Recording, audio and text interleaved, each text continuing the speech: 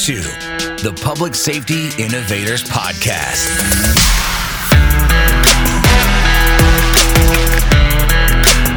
Connecting you with experts and trendsetters who are leading innovation in law enforcement, private security, and personal protection. And now, your host, Adam Wills.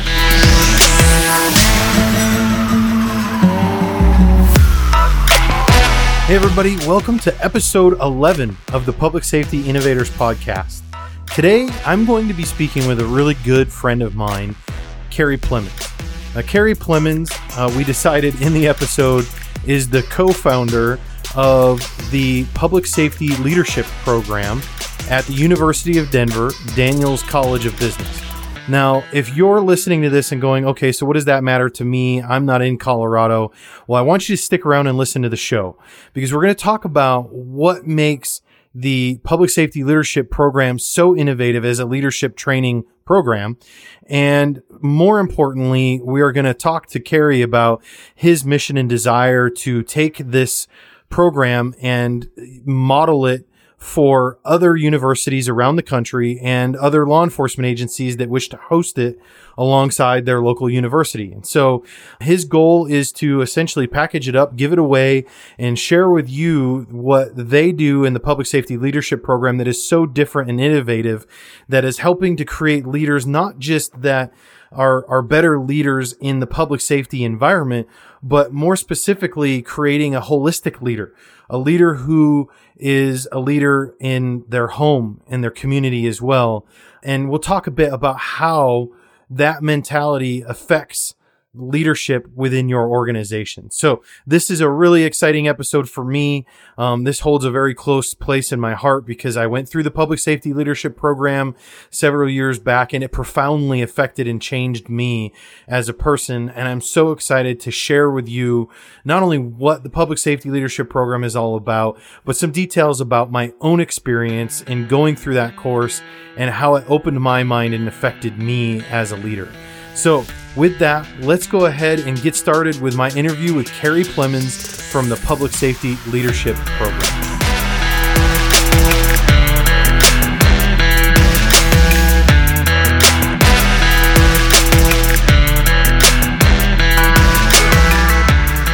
Well, Kerry, welcome to the Public Safety Innovators Podcast. It's great to have you on. What an honor. I love public safety and I love innovation. Well, we are talking today about something that is truly innovative, at least in my opinion. Kerry, you and your team at DU with the Public Safety Leadership Program really have a special place in my heart. And I thought about you as soon as I started this podcast. I thought, I got to have Kerry Plemmons come on the show. What an honor, Adam. What an honor. Brings us back to our Eastern Colorado roots together. But I'm really grateful for those kind words and honored by this opportunity. Yeah. So as I mentioned, today we're going to talk about the Public Safety Leadership Program that you facilitate or direct. I mean, what is your official title? Are you director, facilitator, or something else? Yeah. I'm not so sure. We're going to make that up on the show right now. We've never. I'm going to make up a term. Sure, I'll be the assistant director. How's that? Here's probably the better answer. I'm a professor, so we don't use those kind of titles. But let's call me the co-founder, the co-creator, along with a guy named George Heinrichs that used to be the CEO of Intrado. We created this public safety leadership to solve a problem, to really think about what might be going on in the public safety arena and what might need to be addressed. Yeah, so let's talk about that problem. I mean, you personally just have a heart and desire for creating solid leaders and bringing up people in their leadership role and developing leaders. And that's essentially what the Public Safety Leadership Program was set out to do. Is that correct? 100%. We set out to think about it. This was George Heinrich's vision, but George's vision, and we co-created this after he kind of presented the vision to us. But his vision was to create a better leadership style, knowing that every cop, firefighter, EMT in the world goes through lots and lots of training. but very rarely do they get training around things like emotional intelligence and how to be a whole person, not just a cop or a firefighter. And that whole person, that mind, body, heart, spirit that we really want to think about is I think what makes up a great leader. And we can delve into the depth there, but it really was addressing this idea that, firefighters get tons of training on how to drive a truck and pull a hose, but very little about how to build the capacity of their successors. In fact, how to build their succession and their successors and their succession plan at all. Yeah, agreed. And I think that's something that's really, truly unique about the program that you guys have is you're not just teaching law enforcement, which is part of the reason why you call it the Public Safety Leadership Program, Right. to kind of cast that wider net. I've been through, during my career in law enforcement, I had been through several different leadership programs, if you will, or leadership trainings and university level courses and things like that.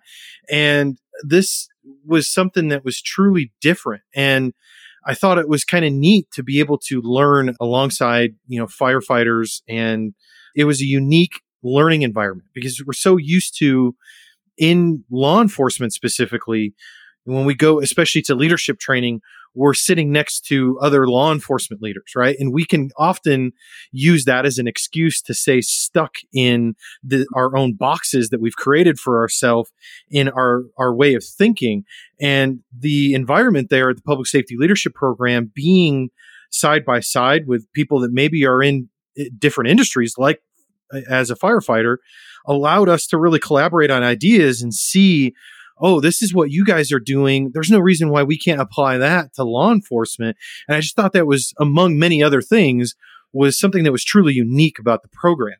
Yeah, I love it. And, Adam, you're one of those guys that just gets it. But to get it from the original vision was exactly that. So you're on a scene, Aurora theater shooting, the STEM shooting, the Columbine, pick one, and you're on the scene. And you're on a scene where there's a cop, a firefighter, an EMT, an ambulance, sheriffs from different jurisdictions, cops from different jurisdictions, and they are literally and metaphorically not on the same radio. They're just not on the radio. They're not communicating. And we know the devastating effects of what happens when we're in a public safety emergency and our public safety people are not communicating well. When George and I started building this, it was really about that. How do you get people, somebody that's going to be in Arapahoe County, Adams County, Yuma County, we don't care.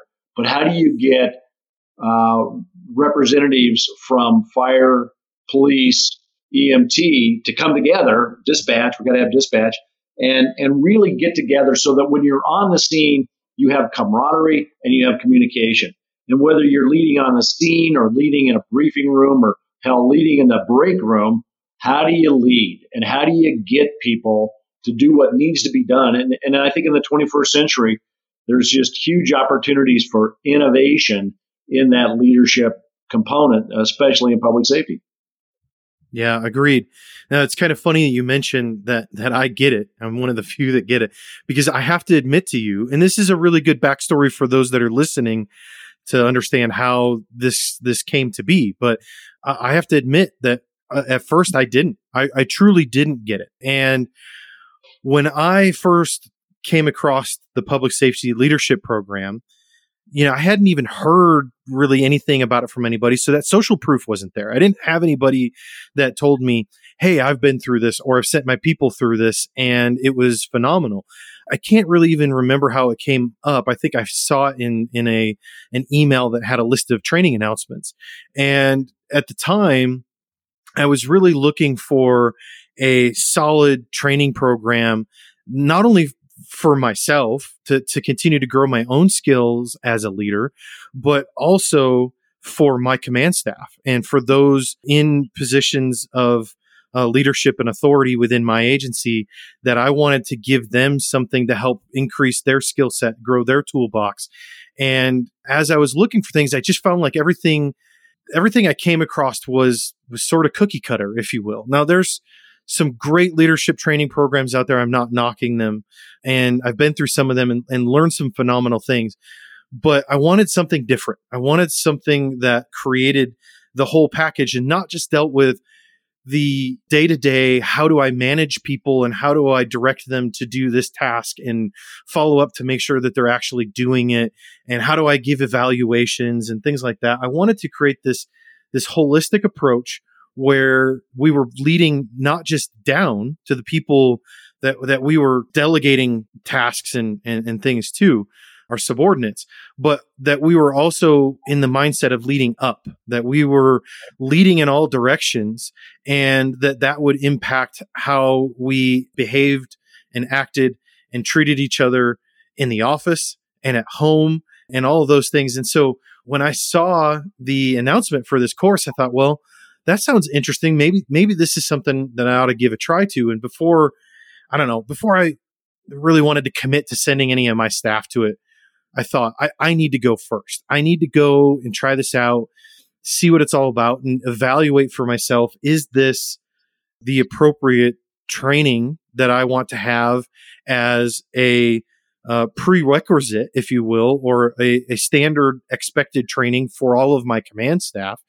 And so I signed up for it. And my very first impression, actually, if I'm being honest, Kerry, I signed up, and as part of the sign up process, you take the insights discovery test. Right. And, now I rolled my eyes. I'm almost sure of it. I can almost feel myself being in that place at that time when I was on the website. I registered for the course, and it says, okay, now we need you to take this online test. And I went in there and took this test, and I've done the Myers-Briggs stuff before, and DISC and some of those other ones. And, I don't know, that some of them I feel like they're a little hokey, and I'm not saying those ones in particular, but we're type A in law enforcement, right? We haven't got time for that soft stuff. Right. Exactly. And that was kind of how I approached it. And I'm like, oh, come on. We're going to take a course about my feelings. Like, I don't need to know more. I don't need to know more about myself. I need to know more about what's wrong with everybody else that I can fix them. Right. and I say that half-heartedly. It's half serious, half joking, but I took that test, and I think it was only like 15 minutes, and I was expecting to not get anything out of that test. Right. And then I remember the first day being there at the public safety leadership program and being up in the mountains and in, this remote area with all these other leaders in public safety. And you guys handed out those booklets that were based upon the test we took. I opened up that booklet and I started to read through it, and I went, oh my gosh, this is a book about me. Like this is my biography. And I read that and I thought, how did that silly little 15-minute test that I took online actually draw out this stuff about me that I had to admit was true? And some of it wasn't comfortable. Some of it felt good. It was like, yeah, that is true. I'm a go-getter and I get things done and I follow through when I say I'm going to do something. But then there were other things that it drew out that I had to admit were true about my failure and how I communicate with people and received communication. That set the tone for me day one, that I was like, I had to recognize that these things were true, and it became a hurdle that I had to overcome while I was there to find a better way. And so, yes, you say I get it, but I didn't early on, just to be transparent.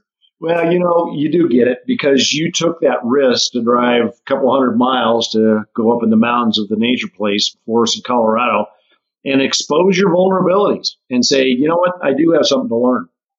The people who show up and have that vulnerability, I am not the best. I have an opportunity to improve. I have an opportunity to be a better leader. And that's what we're looking for. And even if you come on, you guys are cops. You show up cynical. You're supposed to show up cynical. We embrace the cynical. That's okay. And we embrace the idea that if you're a little bit cynical with an open mind, you might come out on the other side with some great new tools. And the Insights Discovery System is the foundation, because it's all about self-awareness. We call it the operating manual. Give it to your spouse, give it to your commander, and say, this is the operating manual about how to deal with Adam Wills. It kind of is an operating manual. And by the way, I probably shouldn't tell you, but Adam, we followed you around for about 2 months and then pretended that you took that survey. So, we had you on video and body cams. We were listening to you. Now that's a lie. It's really interesting. I was pretty sure you talked to my wife and my ex-wife. Oh yeah, yeah. All of them, and your high school coach and all your. We did it all. No, we don't do anything. It's really a 21st century device that you answer these questions. You force rank a bunch of preferences, and it ends up this is who you are, and you get a 20-page sort of operating manual. But the most important part of that, back up a little bit, two important parts maybe, is that we really need that mirror. We don't know how other people see us. We presume to know how our colleagues, our friends, our spouses might see us, but you need a mirror before you really, and that we all heard, the first time you hear your voice played back to you, it's very disturbing. The first time you see yourself on a video cam, it's disturbing. Well, this is kind of that, peel back the onion. This is what you look like to the people around you. And it becomes sort of a 360 view. The second part of that is that we really believe that if you embrace, that's one of them, but some of these leadership, emotional intelligence, self-awareness tools, you start using common language with your colleagues.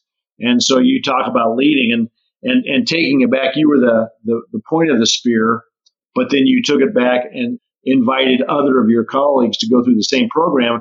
Then you come back. What really accelerates the success of this kind of leadership is when your whole team starts using the same language. And you're using the language around insights discovery system and the kinds of energy we're bringing and the kind of trust we're building and the collaboration that we are driving. And you start talking about a variety of sort of day-to-day tasks from a common language point of view. It really accelerates the success.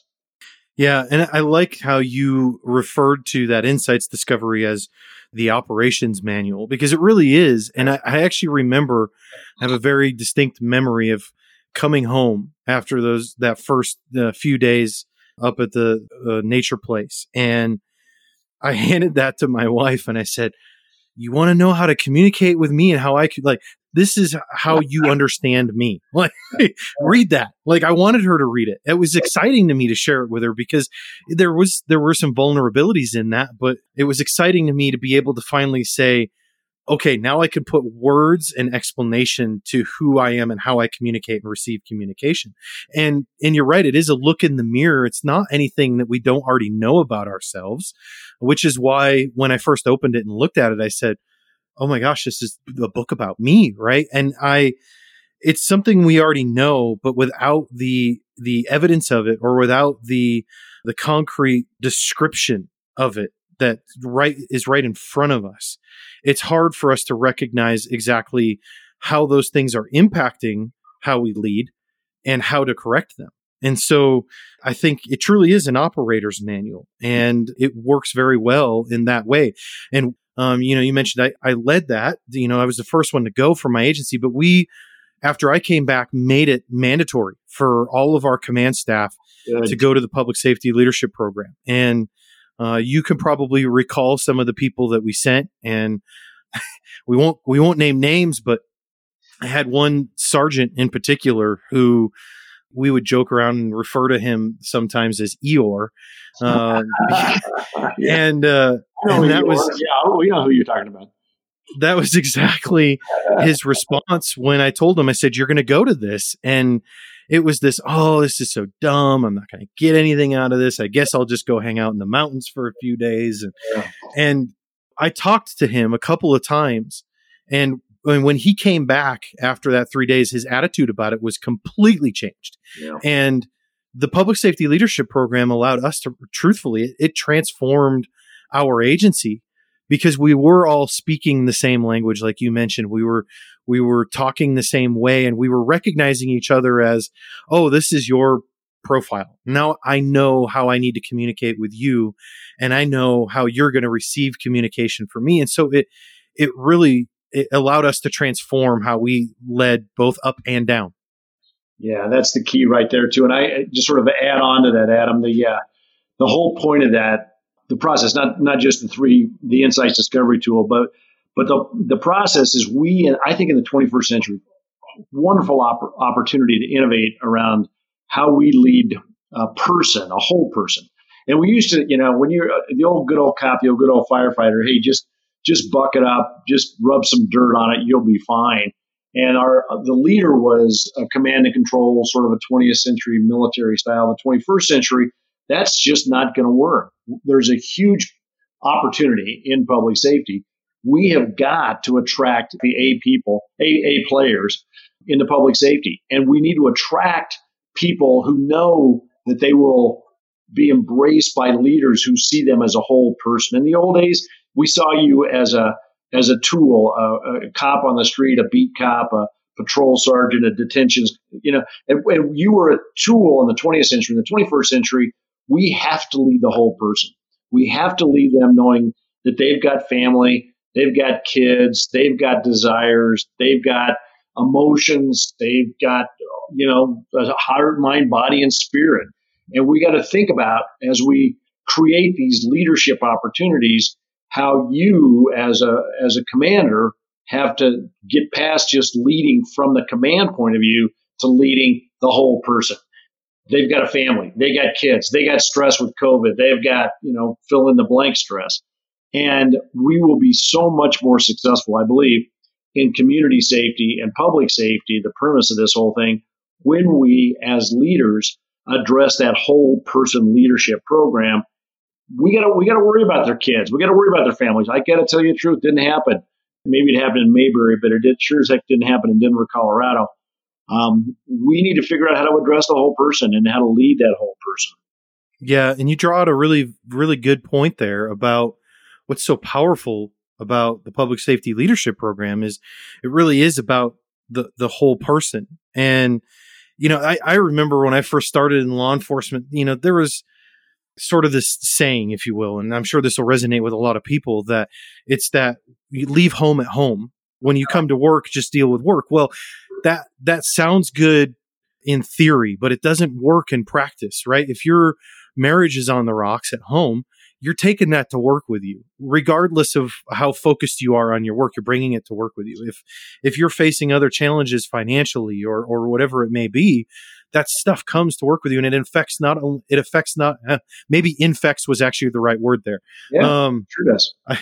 I corrected myself from infects to effects, but I think those both work there. But it causes other challenges to occur in the work environment, whether that's how you relate to the public or how you lead those around you. And that was a big reason why I wanted to have you on the show. And I think people at this point, maybe, we're 20 minutes in, maybe people are wondering, well, why am I listening to this show? Why do we have this show? Because this is a public safety leadership program that's just in Colorado. So why does it matter to me if I'm in Delaware, Connecticut, California, Texas, right?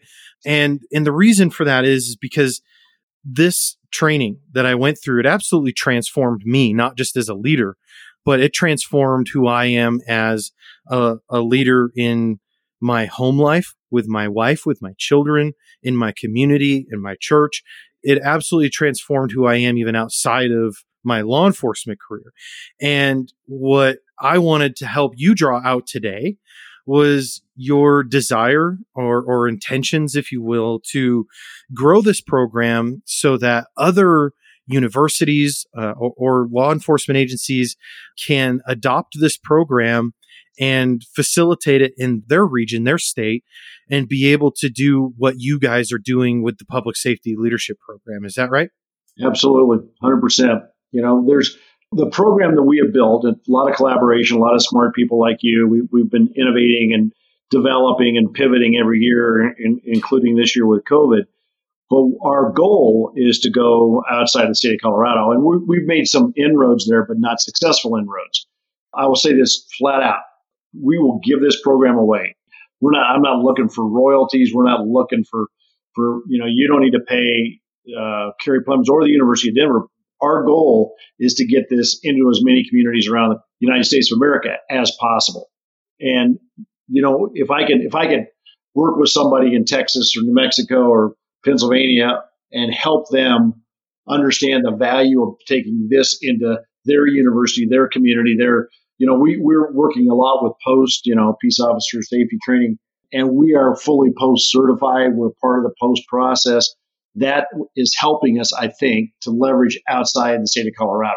We're very eager to adopt any partner at no cost to help anybody outside the state of Colorado launch a similar program. Nothing proprietary, no royalties required. Let's just go make the world a better place. So let's talk then about how do you guys accomplish this transformation? Let's talk about the structure of the program and what that looks like. How do you meet that end result? Beautiful. So, we expect people to show up. It starts with a 3-day offsite, and we do a 3-day offsite to get the cops, firefighters, EMTs to be present.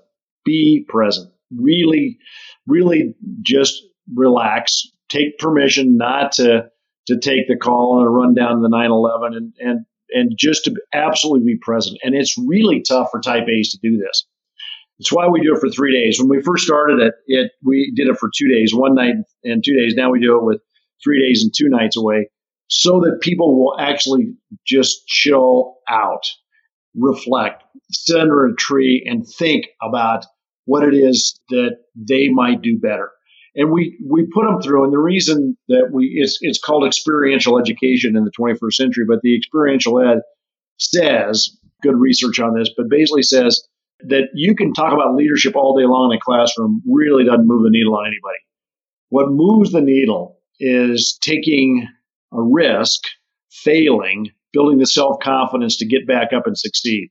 We do this in a safe environment, and the whole program is based on the idea you got to get away from the briefing room. You got to get away from the conference room and get to the nature place or something like the nature place. Get them off site, turn off the cell phone, focus on your ability to grow, your ability to build the capacity of others. So we want you to walk into there, a little bit of cynicism, walk out with exhilaration that you can have an impact and you can build the capacity, and you do it in a 360. Sometimes you're building up your boss, sometimes you're building up your colleagues, and sometimes you're building up your direct reports. But you gotta do this offsite. Let me go back. It starts with self-awareness. This whole program says, I'm going to stand here in the woods and become self-aware. Don't get too crazy. We're not making you do, trust falls or anything here, but you got to become self-aware of how you show up and how your emotional intelligence, your self-awareness stuff shows up in front of your colleagues and your direct reports. So we start with self-awareness. We try to build some self-confidence around that. And then we go to this idea of once you become self-aware, then you can affect a team. Once you affect a team, you can affect a department. Once you affect a department, you can affect a community. But you got to start with yourself.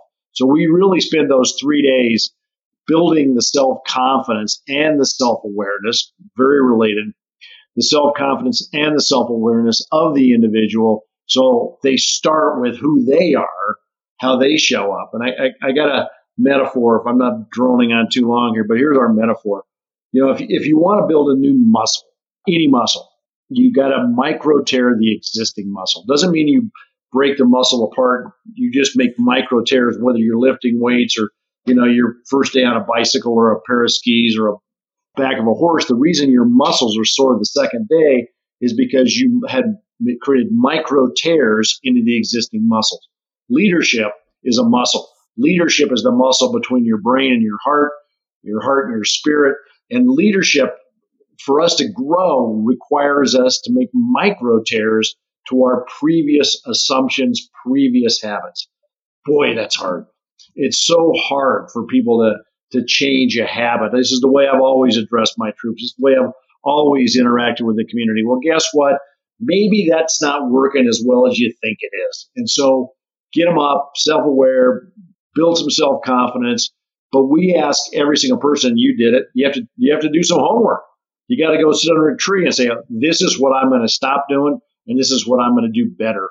And we use Blue Ocean Leadership and a few other concepts. We help you build your own personal mission statement. And then we bring you back to Denver and say, let's spend 2 more days going from the self to how are you going to take your department from good to great? What are you going to do? How are you going to use leadership tools, strategic tools to take your department from good to great. So now that you've kind of fixed yourself, let's go see if we can do a better job of creating more successful strategies and more successful leadership opportunities inside my department. It's so much fun. But usually, people show up with apprehension, leave with exhilaration. By the way, it's also fun with a purpose. We have a lot of fun. And a lot of the fun that happens sort of after hours. So they've been working and in the classroom and then lifting weights and going outside and doing stuff. And then guess what? We have dinner.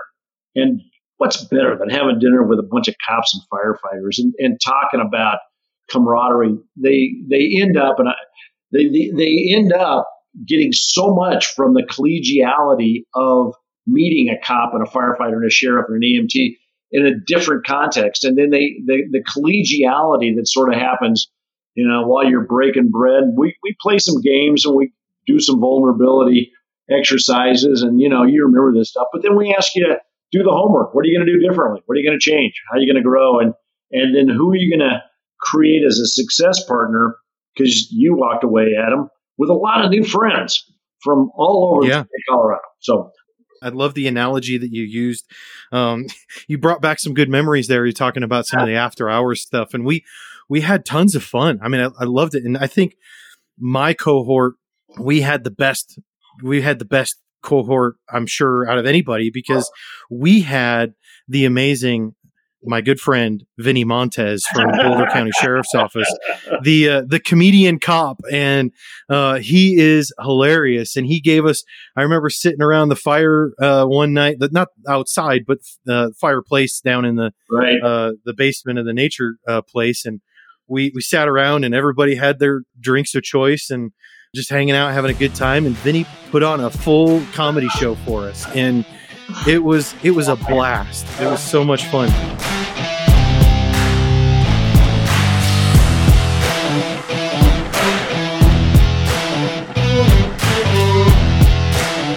Hey everybody, just me popping in here for a quick break. I want to thank you first of all for listening to the show.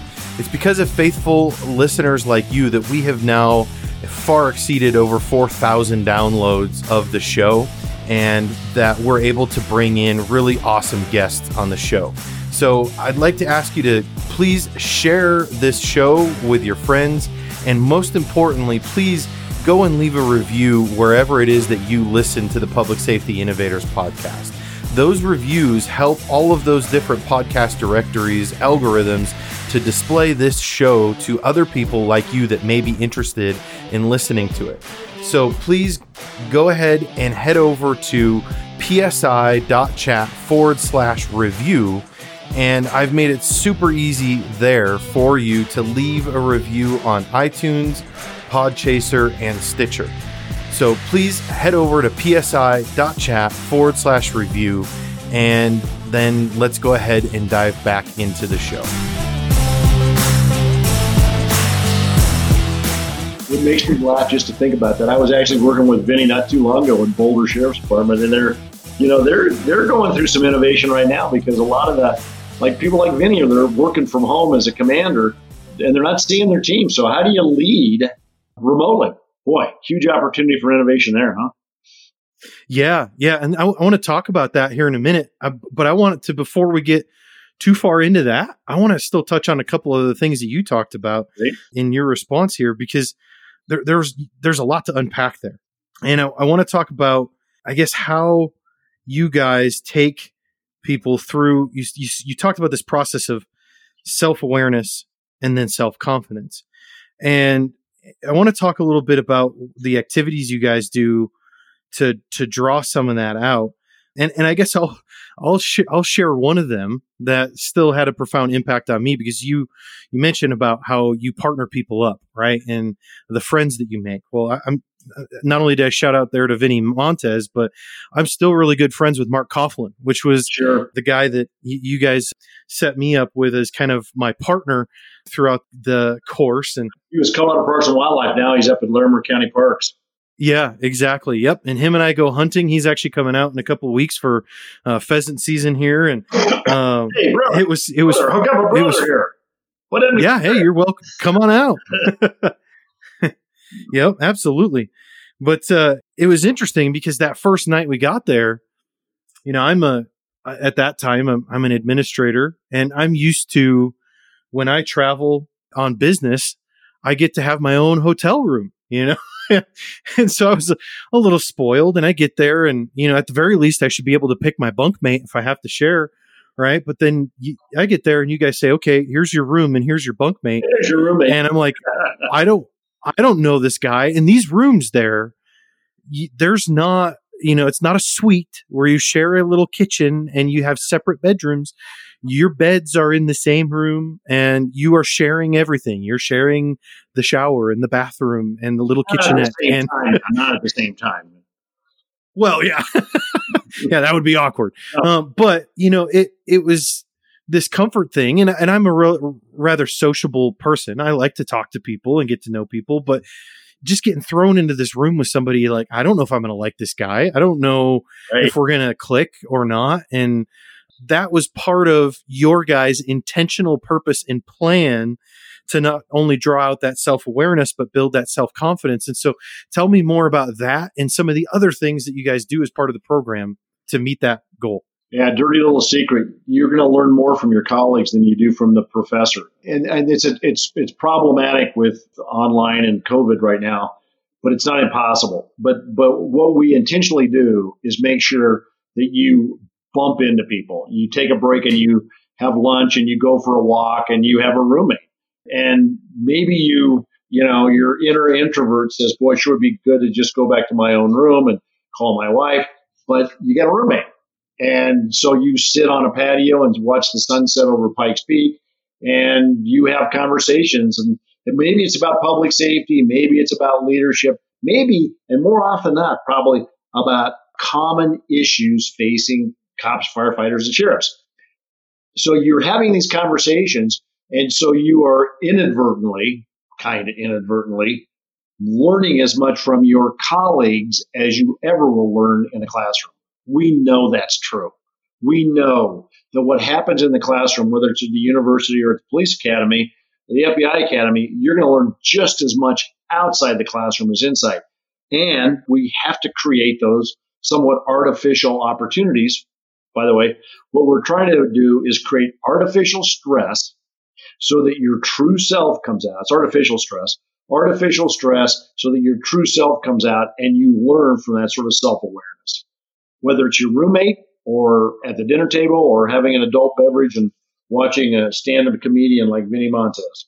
It's just that holistic approach that can't be duplicated at a conference room in Boulder County.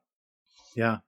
And so there's other tactics that you guys take throughout the week to try and continue to draw out some of those strengths and weaknesses and build on that. You bet.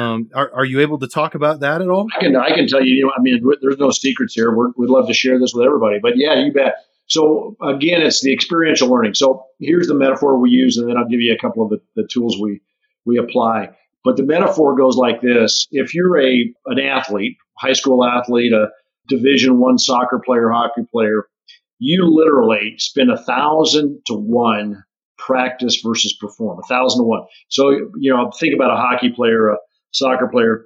You're lifting weights and running and watching films and listening to the coach and taking summer camps and doing a whole bunch of practice in order to perform at your best when you're on the ice or on the field.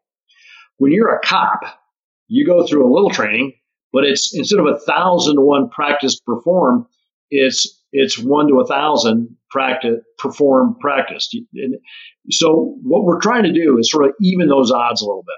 We take you up to the next place. We do something called orienteering, and the orienteering says a group of people with good old-fashioned maps and compass. We take away your GPS, and we say you got to go find somewhat competitively. You got to go find these points in a certain amount of time with a team, and you got to learn how to read a map, lead a team, discuss, collaborate, brainstorm. And so we apply the insights discovery system, and then you go outside and you have to solve a problem as a team.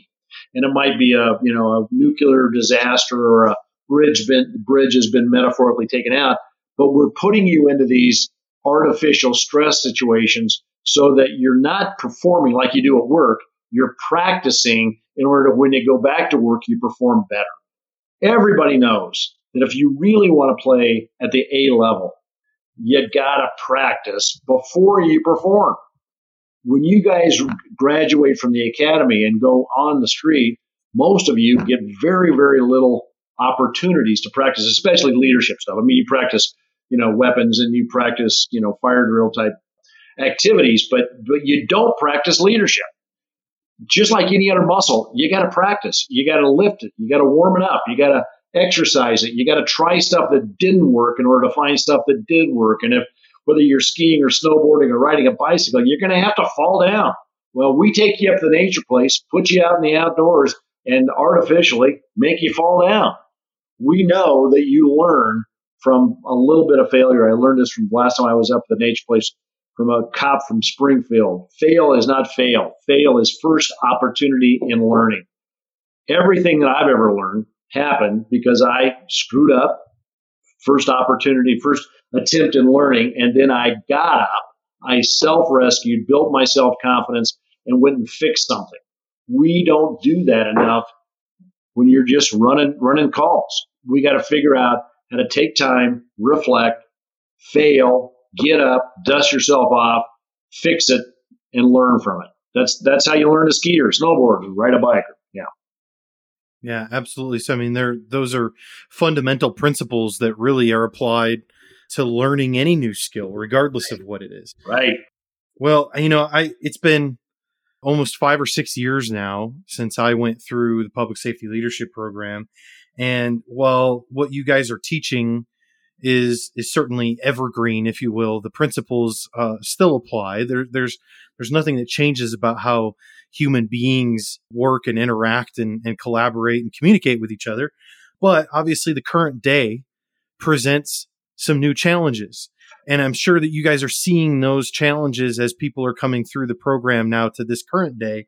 You talked about that just a minute ago before I pulled you off that line of discussion about the Boulder County Sheriff's Office and how they've got command staff that aren't even coming into the office right now because of COVID. And so I'd like to hear more about that and whatever other, what are some of the other challenges today that exist that are kind of new in the last year or 5 years that you've seen come through the program, and how are you guys addressing that?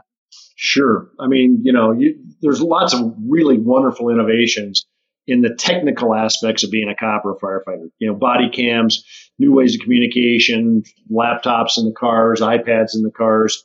There's so many of those sort of new technical devices. Well, the output of those technical devices is more social distancing, even before COVID. So even before COVID, we were probably practicing more social distancing because of technology. Not a good thing or a bad thing, just a thing. So over the last, especially over the last 9 months in the COVID crisis, there are opportunities to figure out how to proactively bump into your colleagues, even though that proactive bump may be on a Zoom or a Microsoft Teams. We don't teach that. No one's been teaching that because we didn't expect it. But the world has moved to tech, and we stare at screens, and we don't even call people anymore. We're afraid to pick up the phone. People have just gotten into the text and email and all the other forms of electronic communication, so that we have sort of stopped talking to people. There's sort of a feedback desert.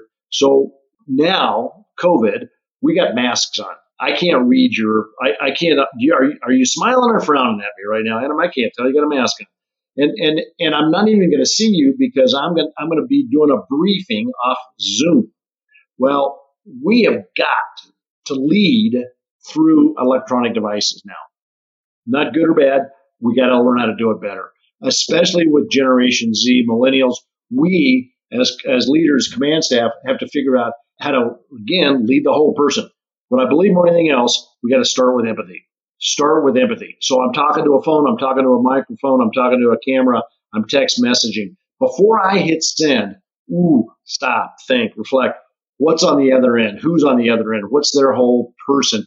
How are they going to receive this message, this spiral pass that I'm trying to throw? How often are those spiral passes not even caught because people are in a whole different mind frame from the center.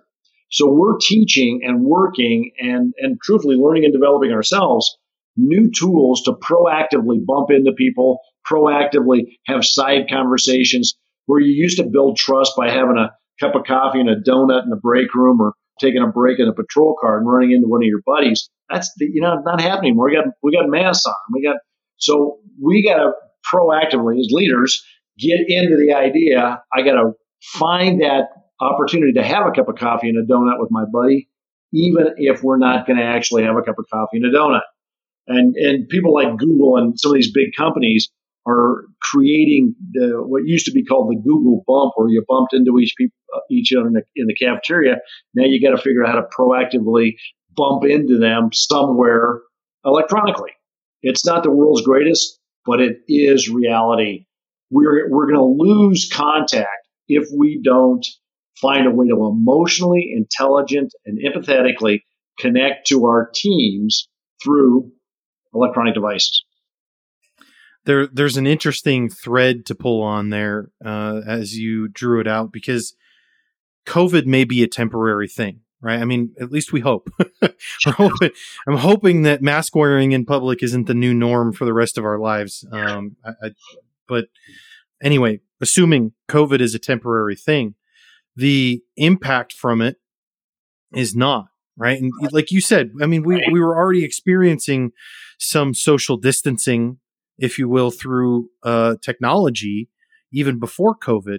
But now, because COVID has required a lot of people in a lot of industries across the world to incorporate greater technology, more technology for communicating with each other, that's not going to go away. Like if COVID was completely eradicated tomorrow and we could take the masks off, the rest of our lives are not just going to go back to the way they were. We've adopted these new day-to-day habits that are going to stay with us. And so the need to transform and mold and adjust to that new way of leading is going to be there. It's prevalent, and it's something that has to be studied and taught and adapted into what we're already doing and what we know. Yep. And we know, I mean, even before COVID, that we are socially distancing because of electronic devices. We used to go to church and play and meet at the bowling alley and we used to have ice cream socials. Well, we really don't. This has been out. This is not new, but it's probably not. And you look at the depression, suicide rate amongst youngsters, teenagers especially, and there's a direct correlation between screen time and depression. New data coming out very recently, what the internet's doing to our brain. And I'm not criticizing and say throw away your cell phone. As leaders, we have to lead knowing that screen time is not building social connections. And guess what? Maslow's hierarchy from many years ago, the human spirit needs social connections. We need bond. And we need those opportunities to find a way to get in the same physical proximity and talk to people. We're social distancing in part because of electronic devices that have allowed us to do so. Good or bad, doesn't matter. The future is we got to live with it and figure out how to innovate and create leadership opportunities in the face of electronic devices. Yeah, absolutely. Well, I think it's probably clear to everybody listening at this point that you are certainly at the very least a subject matter expert in this topic and what you're discussing, if not one of the great authorities, at least in my opinion. And so I guess I want to draw out and share with everybody a little bit about how you came to be so passionate about leadership. What led you to where you are today? Where'd you get your background in growing and training and developing leaders? Well, that's a kind question, but I'll tell you, I think I got here in a very circuitous manner. Probably started with Andy Mayberry and how Andy Griffith's show influenced me. And you think that's a silly statement, but I loved it. I love the way Sheriff Andy Taylor conducted public safety in Mayberry, North Carolina. That was when I was a kid. I love that show. We watch that show all the time with my kids. I know, it's weird. But, these things impact us. But I grew up in Andy and Mayberry town. I grew up in eastern Colorado like you did. And I, my route went through the University of Colorado, and I wanted to be an entrepreneur. So I graduated and I opened a bunch of small businesses, mildly successfully, not always good. Because here's the part that really you should hang on to this one. I was a miserable boss. I was a horrible boss. I was a jerk. I was a type A, do as I say, get it done, micromanager. You give me all the descriptions of a 20th century boss. That was me. I was the guy it's not good enough. You're not good enough. And I drove people crazy. And I literally had an epiphany one day. I was running one of my little restaurants. I wasn't running it. I had hired a manager from Australia, a woman named Deb that I'll tell you about. But I walk in and I'm doing the jerk micromanager. My manager reported to me. I was her boss. She literally grabbed me by the scruff of the neck, walked me out into the alley, put me up against my own dumpster, and said, "Plemmons, you're a jerk. Get out of here. The more you are in this restaurant, the worse it runs. Go open another one." And literally, I sort of, was taken aback and said, "Well, I got to fire this person." And but I said to this, and I love this line. When you get feedback, don't get defensive, get curious. I mean, I got defensive, but then I got curious. Okay, wait a minute. So I could be more effective if I stopped being a jackass. And Deb, who's going to stay with me this day after tomorrow, driving down from Aspen, Colorado to stay with me, one of my best friends, that was about 40 years ago, literally. She saved my life. She saved my life because somebody had the guts to tell me I was a failure at leadership. Okay. Fast forward, I started becoming a sort of a student of leadership, read everything I could, went back to grad school, studied leadership. I've probably got 600 books on leadership on the shelf behind me right now. Not because any one of them is perfect, but I'm trying to build the opportunity to think about it. But I went through there, got an MBA, got recruited, went to work for Starbucks, worked for, I think, the best leaders ever at Starbucks. I'm not promoting Starbucks, but, the unbelievably good leaders, a woman named Lonnie Skinner, who was the president of Starbucks, and Howard Schultz, who was the old CEO. And I got to work with these people and see what great, authentic servant leadership looked like. They were amazingly good leaders.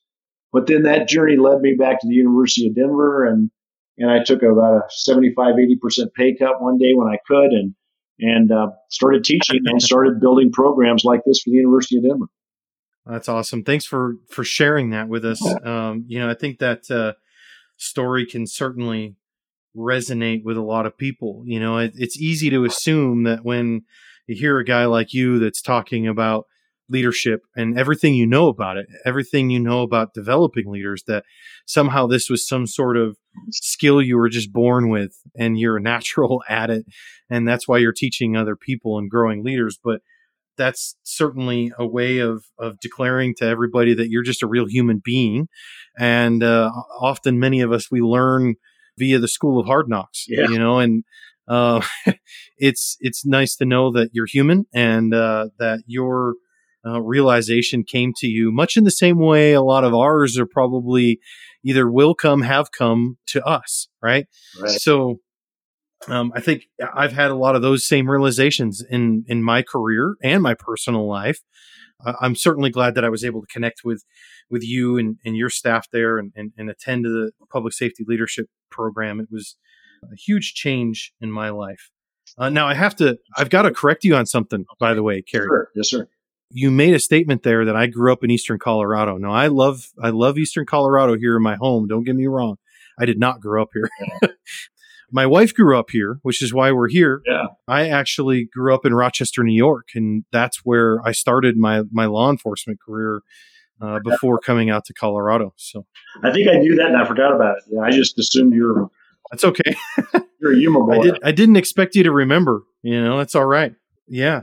Well, what else? Anything else you wanted to cover that we haven't done so far? Yeah, I want to express my extraordinary gratitude to the people on the front lines of public safety. And I know that right now may be the toughest time to be in public safety. And I am so grateful that those people who are in public safety have the courage, the will, the honor, the dedication to continue on their career path. I would love to do anything at all to repay the kindness that I see from cops, firefighters, and sheriffs on a daily basis. If there's ever anything I could do for any of you guys out there in public safety, man, call me up. Adam's got the phone number. I will absolutely answer your call, because I feel the citizens of the United States need to wake up every morning grateful for the people who are putting their lives on the line, their lives and their livelihood on the line every single day to make our community so wonderful and really so safe. I mean, I love the way I feel about my community and my safety in the city of Denver and the state of Colorado. I feel like I am blessed in part because of cops, because of sheriffs, because of firefighters. I sleep well at night knowing you guys are not sleeping well at night. Sorry, but I'm grateful. I want to always start with gratitude, always end with gratitude. I'm really grateful for you, Adam. I'm really grateful for this opportunity to spread a little bit of message of hopefully hope and goodwill. But I'm so grateful for everything that you're doing to help innovate the public safety program. Yeah, thanks for making that statement too. I would second what you had to say about the men and women that are currently working in public safety and my appreciation for them. You know that I've been out for about 2 years now myself. I certainly miss it, but I feel bad for the current circumstances that everybody's having to face. It's really not an ideal environment, and I'm sure it's taken a lot of the fun out of it. I loved being a cop. It was just a lot of fun. At course, it came with its challenges, right? It's 99% boredom with 1% sheer terror. But at least that's how I used to refer to it. And it's probably those percentages have probably changed quite a bit here just in this last year, and that takes a toll on people. And if nothing else, you know, it's good for them to hear that there's people that still support them, because I think, unfortunately, there's a narrative out there that would try to suggest that that's not true anymore. And I just don't believe that it is. Yeah, you and me both. I love my cops. I love my buds. Well, can you share with everybody that's listening, whether they just want to connect with you to talk about leadership or whatever it may be, or maybe it's a administrator from an organization that's somewhere else in the country other than here in Colorado, or another university that wants to connect with you to talk about how they can implement the program that you guys have created there in their area. How did these people connect with you? So best way is Kerry, Kerry .Plemmons, PLEMMONS @du.edu. DU is Denver University. So it's Kerry.Plemmons @du.edu. My phone number, 720-280-7174. Cell phone works really well for me. And is there anywhere online that folks can go, whether that's a website or social media, to learn more about the public safety leadership program? University of Denver, Executive Education, Public Safety. And we have a pretty robust website. But go to the University of Denver Executive Education, University of Denver Executive Education, and then from there you'll see public safety as one of the buttons.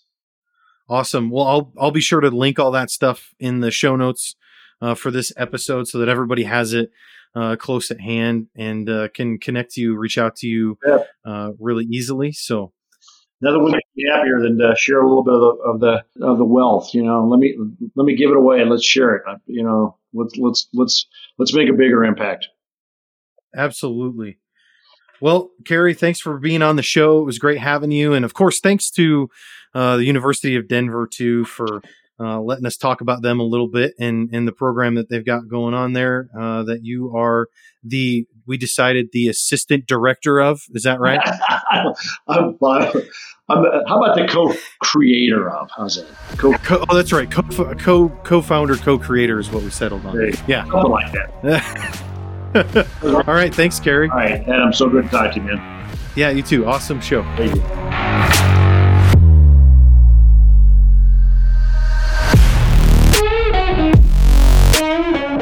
Hey, everybody. Thanks for checking out this episode of Public Safety Innovators Podcast. I hope you enjoyed the show.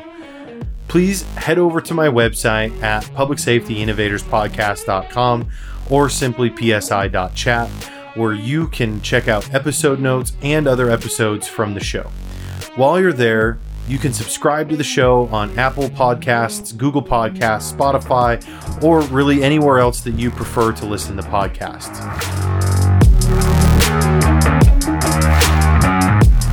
I would greatly appreciate if you could help other people find the show by leaving a review wherever it is that you prefer to listen to the show. I'd love to hear from you if you have feedback about the show, a suggestion on a guest, or maybe you're a public safety innovator yourself and would like to be a guest on the show. Please head over to my contact page on the website and you can submit that information there, or just email me at adam@psi.chat. All right, I'll catch you on the next episode.